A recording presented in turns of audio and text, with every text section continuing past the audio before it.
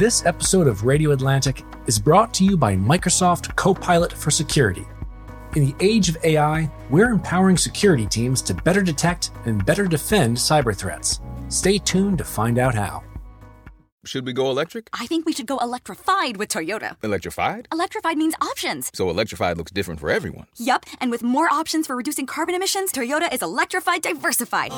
Learn more about our Beyond Zero vision for the future at toyota.com/Beyond Zero.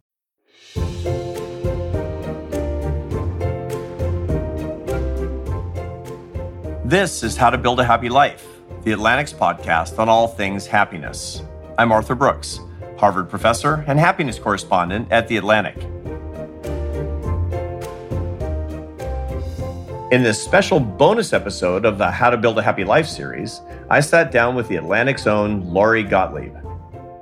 We reviewed a lot of what we've covered in this series, from enjoyment and emotional management to the practical ways to apply the science of happiness to our daily lives.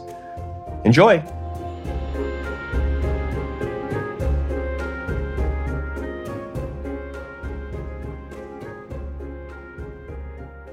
Hi, everybody, and welcome to the Atlantic Festival. I'm really delighted because this episode of the podcast, it features one of the top psychotherapists in America today, the Atlantic's Lori Gottlieb. We're going to talk through some of the how-tos of navigating the natural ups and downs in life. And later in the episode, we're going to feature some of my very favorite guest stars, which is you, our listeners. So let's start by saying hi to Lori. Welcome to How to Build a Happy Life, Lori. Well, thank you so much. It's great to be here. Yeah, it's wonderful to have you here. I've been looking forward to working with you in some way for the longest time. And when on the first day of class, I teach a class at the Harvard Business School called Leadership and Happiness. And the first day of class, I define happiness. Now, most of my students, they think happiness is a feeling. That's wrong. I mean, happiness has a lot of feelings attached to it, and feelings are really important, but it's not a feeling per se. I describe happiness as more of the way that you would take apart a meal. Happiness is like a banquet, and you can define it in a lot of different ways in terms of the ingredients. You can define it in terms of the dishes, but I like to start with the macronutrients of any meal. Now, if you're eating literally a meal, the three macronutrients are protein, carbohydrates, and fat. And I say that similarly, there are three macronutrients to happiness. They are enjoyment, satisfaction, and purpose. People who are truly happy about their lives, they have all three, and they have them in abundance, and they have them in balance. And people who are out of balance in enjoyment, satisfaction, and purpose, they tend to define themselves as unhappy. They know that something is wrong with their happiness. And so when I'm talking to somebody who says, I'm really unhappy, I start digging in on one of those dimensions. So that's where I want to start. And I want to start with the first of those, which is enjoyment. I define enjoyment as pleasure plus elevation. When you learn something about the sources of your pleasures, it turns into authentic enjoyment, which is a part of a happy life. Do you agree with that? I do. I would say that enjoyment plus connection.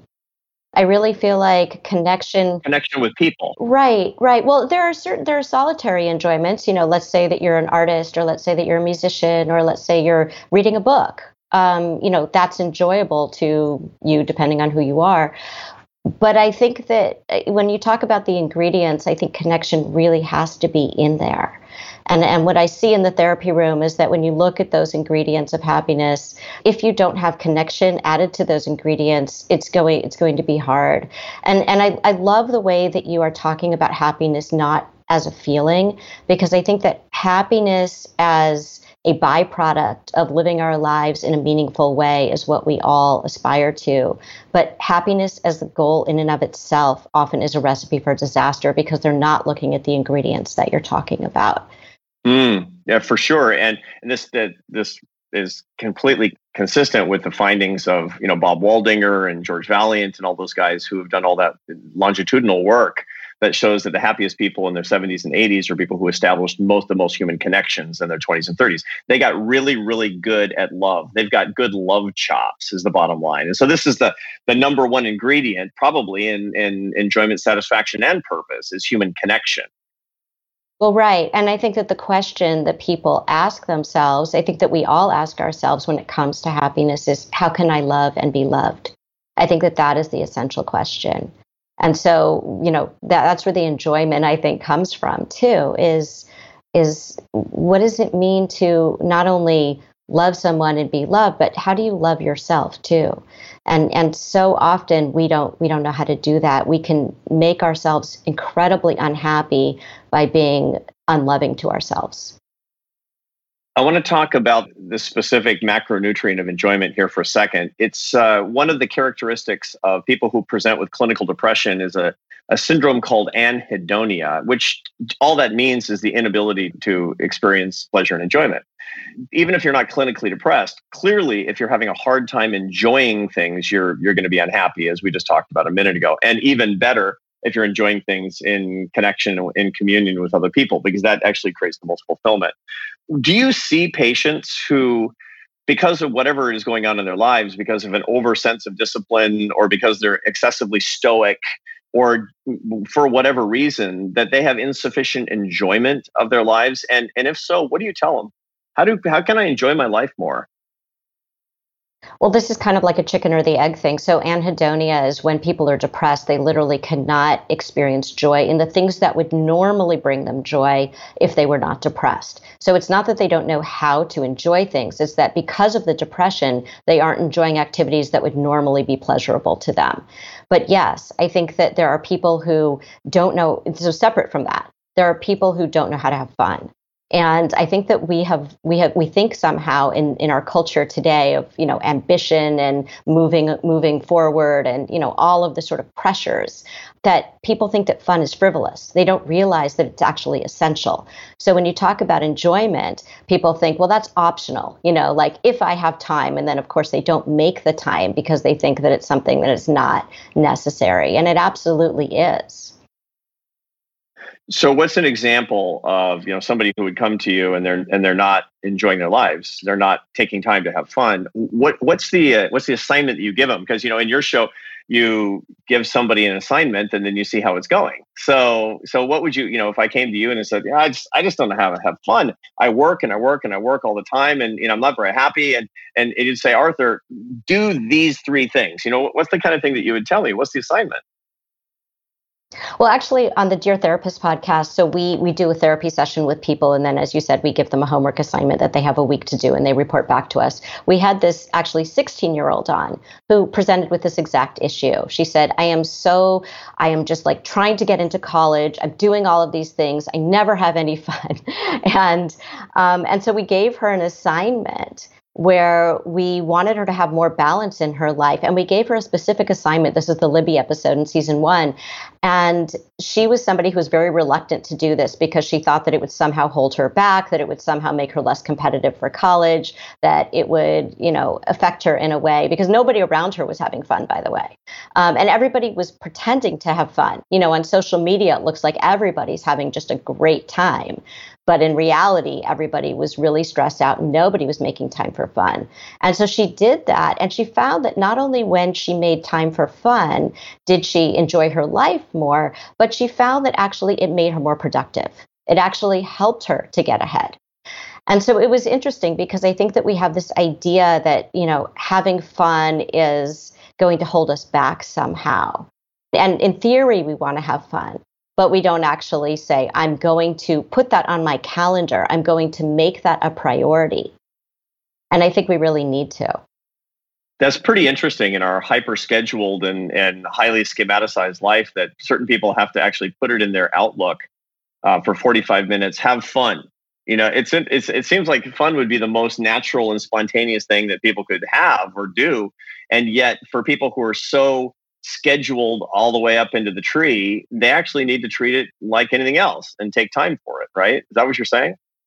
I think it needs to be specific too. It's not just have fun, right? It's getting in touch with how you have fun. A lot of people don't even know how they have fun anymore as adults.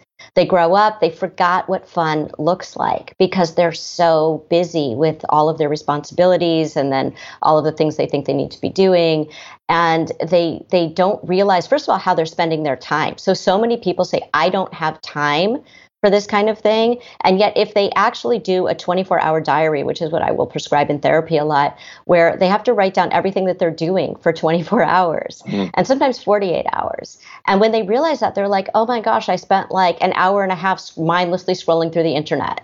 And it actually dampened their mood. It didn't, it wasn't a pleasurable activity for them. It was like, oh, I'm so behind. Look at what everybody else is doing. Or look at that person. They went to Hawaii and I don't get to go to Hawaii, or whatever it is. So it wasn't even a pleasurable activity. And then that hour and a half could have been spent doing something that would have actually brought them joy. And I want to use the word joy here, because when we talk about, happiness, you're right. Happy is not an emotion. Joy is an emotion. Right. And so what brings you joy? And so specifically, people don't know. They're like, if I had the time, what would fun even look like? I don't even know what that looks like. And so really being able to identify, how do you have fun? What does fun look like for you? So that when you schedule time to have fun, or make time so that it becomes not a thing that you schedule after a while, but just something that's a natural part of your existence. What does that look like?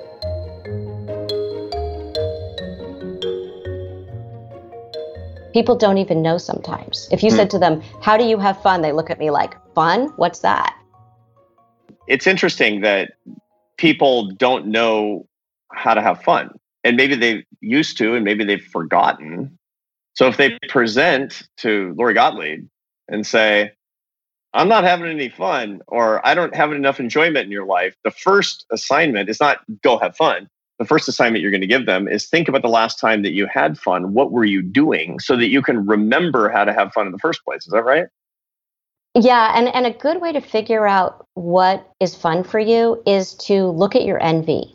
People don't like to feel envy. They feel like it's kind of like a taboo. They don't want to feel that. They think that they're a bad person for feeling that. But actually, envy is very instructive. Envy tells us something about desire. And so I always say to people, follow your envy. It tells you what you want. And so when you are envious of someone or something or some experience, that's a clue to what might be enjoyable for you. We are so hesitant to look at our desire. We don't want to give space for desire. We're so much about the shoulds as opposed to the what do I want? What does desire look like for me? We feel like it's almost like a selfish act. That's really interesting, because one of the things that I talk about an awful lot in the study of discernment, which is a part of every philosophical and major religious tradition, from Buddhism to Judaism to Christianity and even Stoicism, that discernment is actually not about what should I do. Discernment is about what do I want. It's finding the nature of your own desire. And so that is as old as the hills, and yet it somehow escapes us again and again and again. And when I talk to young people, a lot of my students, they think they're trying to figure out what they want to do. And actually, they should be thinking about trying to figure out what they want. That's what they really don't know, is what they want. And that's what you're trying to get at, right, Lori? Yeah, absolutely. And I think that there's so much noise out there where sometimes people can't hear themselves. So they conflate what society wants them to want, what their parents want them to want, what they have been, what the culture tells them is something they should want, versus what they inherently want. And if it goes against some of those things, like some of those culturally accepted things of what we should want, it's very hard for them to even acknowledge that that's something that they want. Let's move on to the second pillar, the second macronutrient of a happy life, which is satisfaction. Now, this is a killer.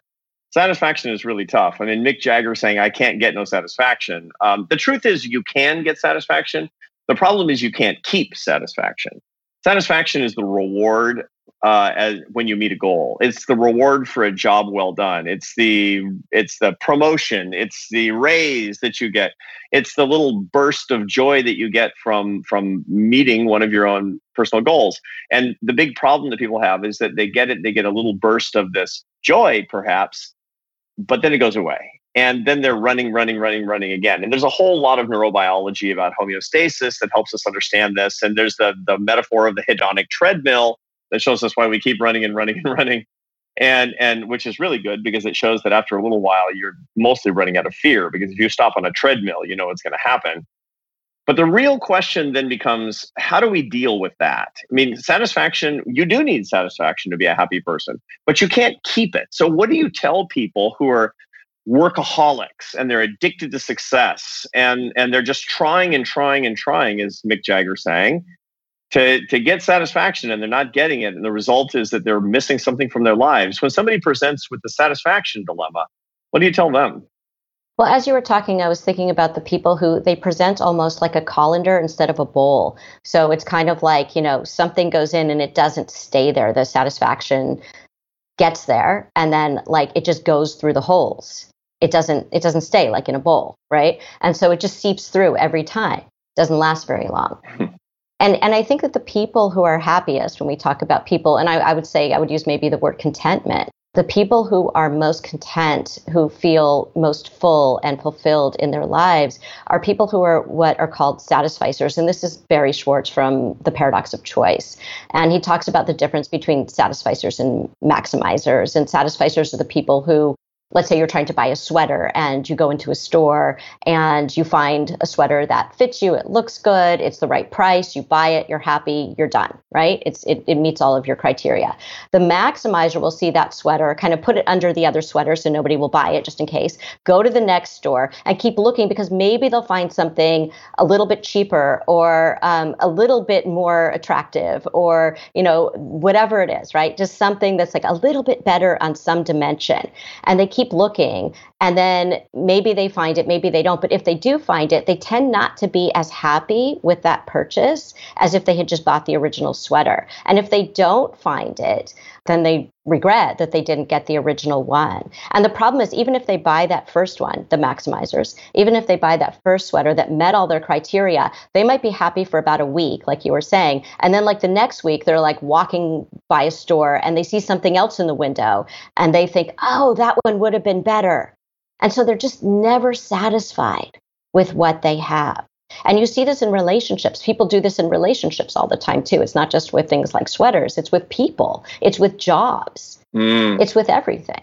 So it's a kind of almost like a personality type. Like, are you a satisficer or are you a maximizer? Even when you're shopping on Amazon and you're trying to like, which set of cookware should I buy? And it's like the people who will spend like, an hour going through all the different options instead of like, 10 minutes going, oh, this is good. Let me just get this. And it really takes up your emotional energy in a big way. Because you're always thinking, it's almost like it's a perfectionism type of thing. And it really gets in the way because it takes up all of your energy, all of your time, and then you're never satisfied with what you have anyway. That's really interesting. And what you're saying is, it sounds like kind of the Western version of what His Holiness the Dalai Lama always says, which is the secret to enduring satisfaction is not to have what you want, but you want what you have. The satisficer is one who wants what she has, and the maximizer is the one who's he's always chasing, trying to have what he wants. And another way of thinking about this that actually works in the literature on the science of satisfaction is that you shouldn't think of your satisfaction as a function of what you have, but rather what you have divided by what you want.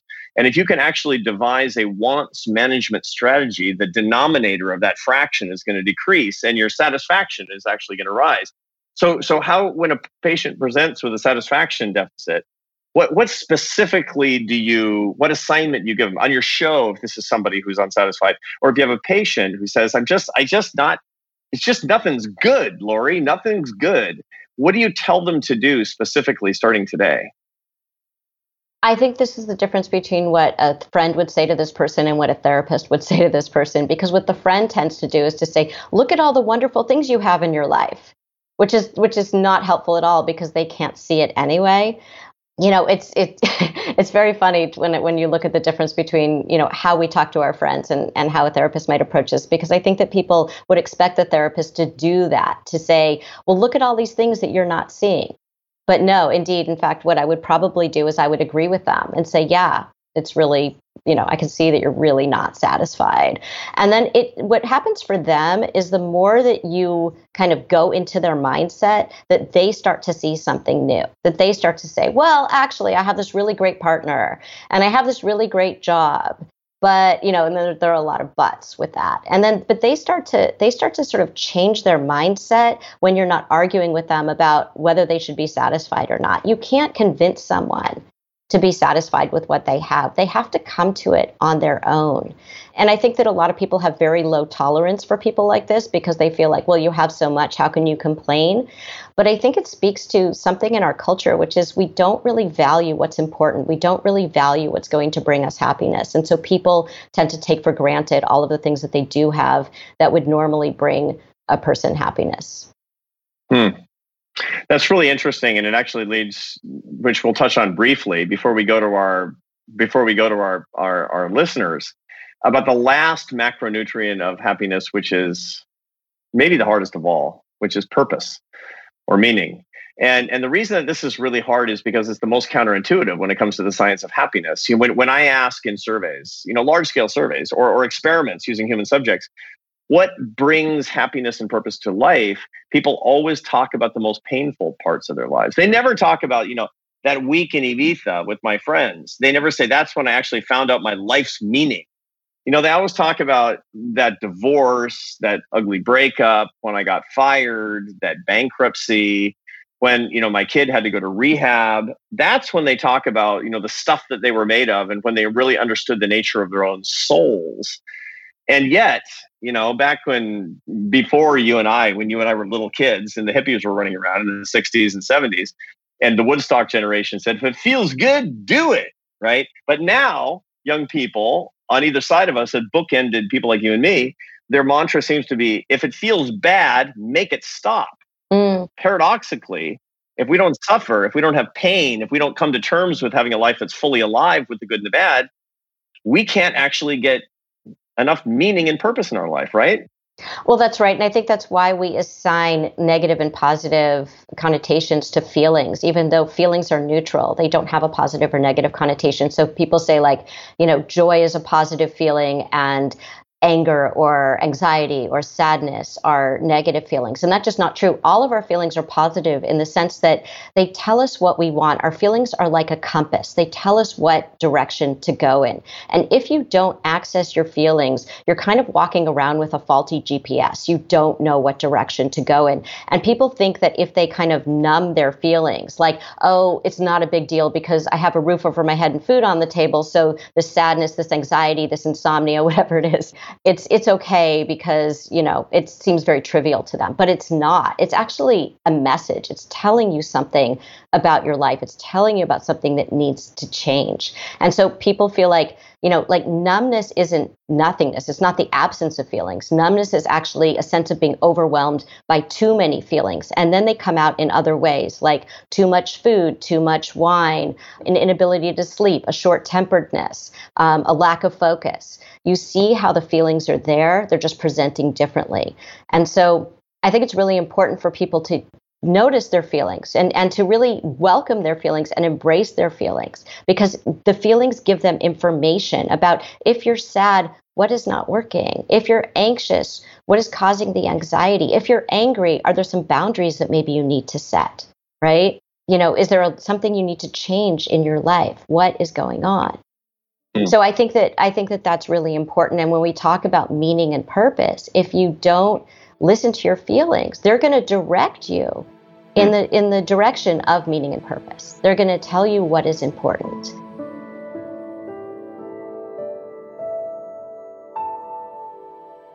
We're entering a new era of security. Cyber threats are escalating rapidly. And while tech alone can't eliminate every threat, it can empower security teams to quickly respond to incidents at scale. Microsoft is transforming the industry by innovating to arm teams with the resources necessary to outpace adversaries and operate at machine speed. Microsoft Copilot for Security, powered by generative AI, works alongside defenders. Stay tuned to learn more about Copilot's capabilities after the episode. It's interesting, most of the great sages and saints throughout history have talked about the sacredness of suffering, and some pretty wise and interesting people today do too. I mean, there was a famous interview of Stephen Colbert by Anderson Cooper, where Stephen Colbert talks about the most painful time in his life when his father and one of his siblings was killed in a plane crash. And he talks about how grateful he is even for that experience because of the sacredness of every moment of his life, including the pain. He says, look, if you're going to be fully alive, if you're going to have a life, if you're going to enjoy life per se, you got to take it all. If you're thankful for life, you got to be thankful for all of life because that's the fabric of your set of experiences. And it seems to me that that is the essence of how you find your meaning and the essence of how you understand who you are as a person, according to what you just told me, right? I don't think that you need to suffer tragedy to feel gratitude. I think that sometimes it awakens us to feeling gratitude when you have some kind of tragedy in your life. But I don't think that you need to have some kind of tragedy. But I do think that you don't get through life without suffering in some way. So it doesn't need to be that a relative dies in a plane crash. I think that just being human inherently means that there are going to be times that you struggle. And I think if you look at the world today, if you look at, there's so much suffering that we hear about every day in the world, but then what are we told? If you look at social media, for example, or you're at a dinner party, nobody talks about that. Nobody wants to talk about that. It's all like, let's pretend everything's great. And I think it's both and. And if we don't make room for the both and, then you're right that we don't see the beauty. We don't appreciate the beauty in life. It's almost like you can't, people always say like, I want to mute the sadness or I want to mute the pain. And it's like, you can't mute the pain and then also feel joy. If you mute one aspect of your emotional experience, you're going to mute all of them. There's like one mute button. So if you mute the pain, you mute the joy. And so I think that speaks to what you're saying. And there's one clarification you made that's incredibly important that I want to underline so everybody listening remembers. Lori Gottlieb just said that you don't have to go out looking for suffering. Don't worry, suffering will find you. And that's adequate for us to find the meaning and purpose in our lives. There's a difference between pain and suffering too. So pain is, we all experience pain. You go through a breakup, you go through a divorce, somebody gets ill, something happens with your job, whatever it is, right? We all experience pain of some sort, but suffering is something that sometimes we do to ourselves. So it's like you go through a divorce and then you're like looking on social media at your ex and you see them with their new partner, right? And, you don't need to do that. That's suffering. You're creating your own suffering. So people do that all the time. And so, we're all going to experience pain in some way or another, but sometimes we are creating our own suffering. And in therapy, that's a big topic of conversation is how are we creating our own suffering, even though, of course, pain is inevitable. I want to go now to some of our listeners. And, I put out a call at the end of my column asking people to tell me the last time they were happy. And what we got back was just pure gold. They were so interesting and so moving. And I wanted to play just 3 clips of people telling me about the last time that they were happy and get your reaction to what they're saying and, what it says to you. And, I could analyze this from the social science guy, but I'm a lot more interested in what you'd tell these people if they were coming to see you for help. So let's bring up audio clip number 1, who's one of our listeners, Carl from North Carolina. The last time I felt truly happy was yesterday. I am a high school English teacher, and we're now back in person. We're lucky enough to be in a school where we wear masks. I was able to actually see if not their faces, their eyes light up when they figured out something or they got the point of my lesson. And I don't know, just seeing their eyes light up and getting to exercise that teaching muscle that I haven't really gotten to exercise in over a year and a half, getting to be in front of the students again makes me feel truly like myself again. Something that I really haven't felt in a long time. So, yeah, teaching makes me happy. Isn't that beautiful, Lori? And it seems to me that he made your point. It's connection. It's connection. That's the secret. Love, happiness is love, right? Right. Well, it's meaning and purpose and connection all rolled into one. That was so beautiful. We had someone on our Dear Therapist podcast during the pandemic, a teacher also, and she was talking about this like wanting to reach her students, and how they said to her, like, the best part of my day is when I get to connect with you. Right. And so I think that, we learned a lot during COVID about meaning and purpose and connection. Meaning and purpose people think it has to be this big epic thing. It doesn't. Meaning can be, I had this moment with my child, and we had this great 5 minutes together. Or just like with Carl, I had this experience with my students, and I saw their eyes light up when they got the lesson. That right there is meaning and purpose. And it doesn't need to be this grand thing. It's the dailiness of it. It's having lots of bursts of meaning and purpose throughout your day. And that actually speaks to what you talked about with satisfaction, because, satisfaction, if you're looking for it in some one big thing, it's probably going to disappoint you. But if you're looking at the little things that happen over the course of a day and over the course of a life regularly, you've got a shot. That's important too. Often I will give people this assignment in therapy and even on the podcast, which is, I want you to write down the different moments in the day when you feel something positive, right? That feels something positive to you. And often there are these moments of meaning, these moments of connection. And there are so many during the day that they didn't even realize, even if it's like, I went to Starbucks and I saw this barista who's been there for 5 years, and we used to talk every day, and I missed that during COVID. And now it was so great to see each other again. And I realized this is meaningful to me. It's like those little moments throughout the day that you don't even pay attention to. And all of a sudden you say, wait, those are really important to me. Right. So Carl is doing great because he's back in the classroom. I want to now go to Kristen in New York, who's struggling more. Let's go to clip number 2, Kristen in New York. My name is Kristen Wilson, and I'm in New York City. The last time I remember being truly happy was in the summer of 2019. I had just ended my first year of grad school. I was living in Japan, in Tokyo. I'd already been there for 5 years, so I'd become quite accustomed to living there and found myself in a great group of friends. We were really close-knit, the kind where you're always hanging out or making dinner plans, and felt like I had kind of found a place where I really belonged, which was something that had been a struggle for me before. And then the night that I had to leave to say goodbye, there was this gorgeous sunset. I just felt that I was really, truly happy with where I was in life, with who I was with, and with what I was doing. And looking back from there, it kind of feels like everything has just been this slow and then sudden descent, because when I got back to Japan, my friends began to graduate and move away, and then the pandemic came. And like many people, I spent months alone in my apartment. So it was just really lonely.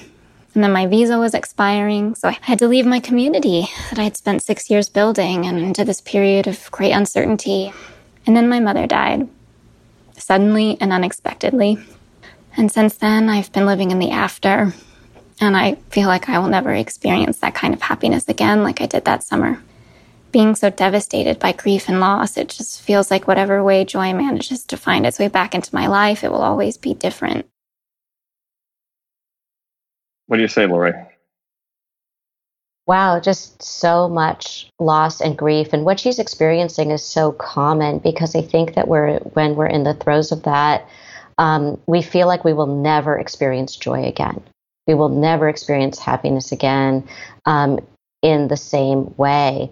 And actually, in my book, and maybe you should talk to someone, there's one client that I write about, and he was talking about how his son was killed in a car accident, and he just, within a week of that, where he was devastated and he thought, my life is over, I will never be the same again. He was with his daughter and they were playing a game, and he laughed, and he said, I couldn't believe that I laughed. I couldn't believe that I actually could laugh, that what was that part of me that could do that, even though the rest of me felt dead and like I would never come alive again.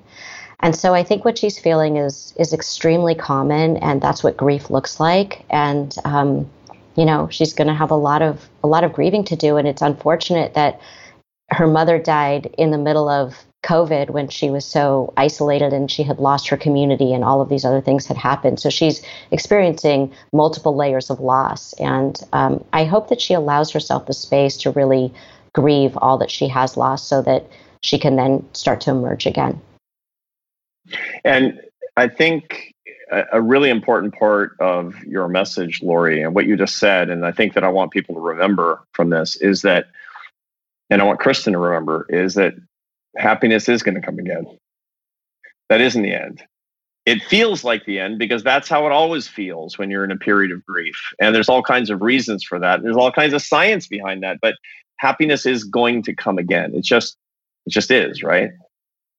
Well, it reminds me of when people are depressed, they feel like they will never be happy. And so I always say to people who are in the middle of a clinical depression, you are not the best person to talk to you about you right now, right? Because their thinking is so distorted in that moment because they can't see it. They can't imagine a time when they would experience joy again.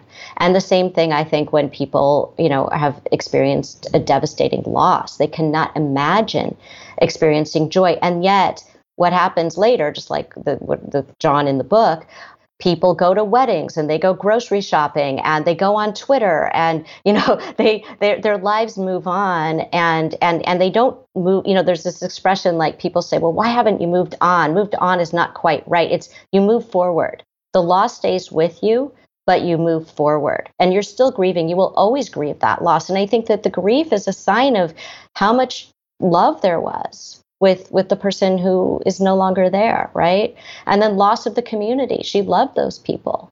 So that's going to be there, but it feels different. It has a different flavor over time. It has a different resonance. And there will be times when you're standing in an elevator and some song comes on and it's the song that, meant something with that person and you just start bawling in the elevator or whatever it is.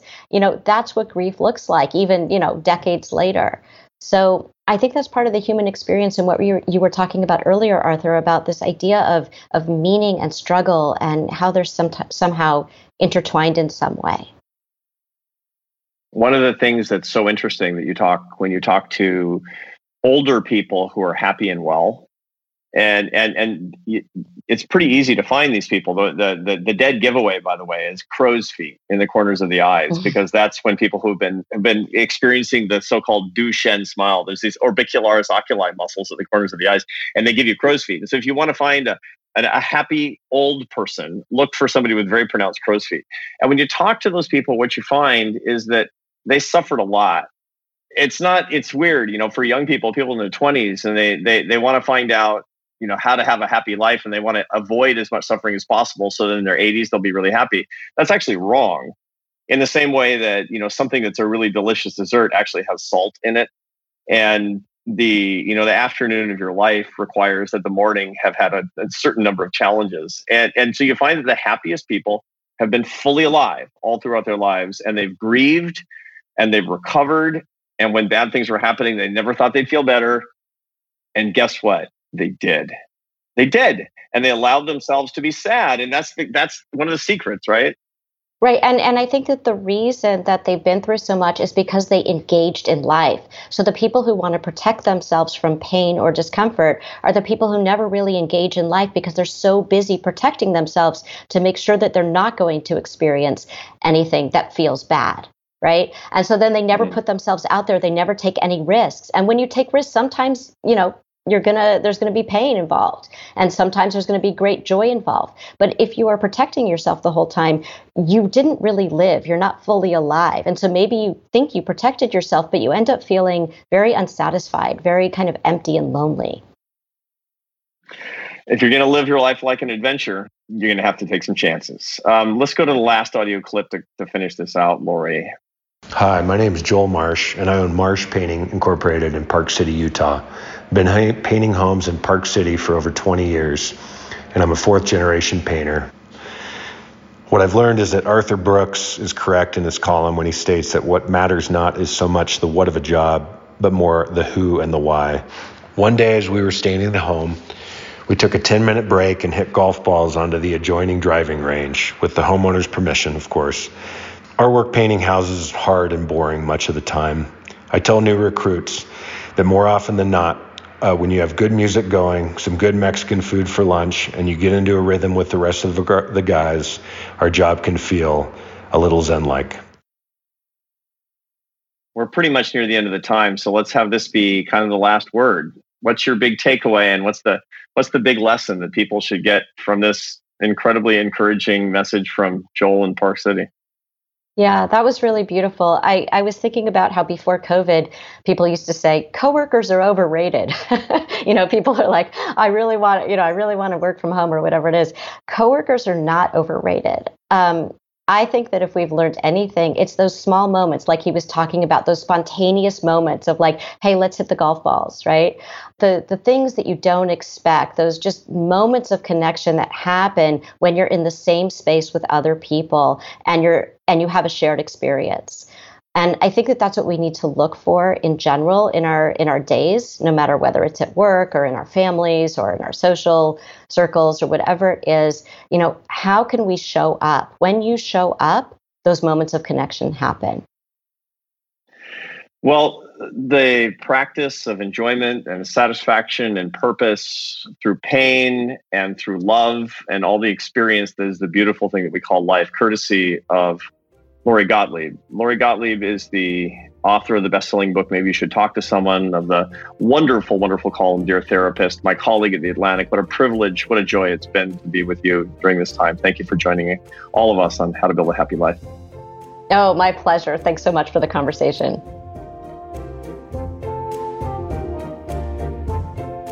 This episode was previously recorded at the Atlantic Festival on September 21st, 2021.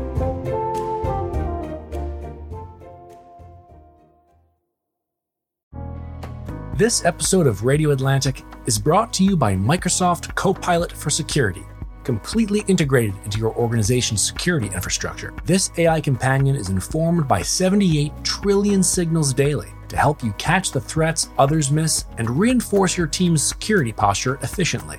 It synthesizes data from numerous sources and can analyze 500 lines of code in under a minute to put critical guidance at defenders' fingertips. It helps teams detect threats and take action in minutes instead of hours or days, which can reduce attack investigation time by up to 40%. Copilot also serves as a key second pair of eyes, upskilling junior analysts with advanced capabilities, which frees up senior staff to focus on strategic priorities, all while safeguarding your data privacy. Learn more at Microsoft.com/Copilot for Security.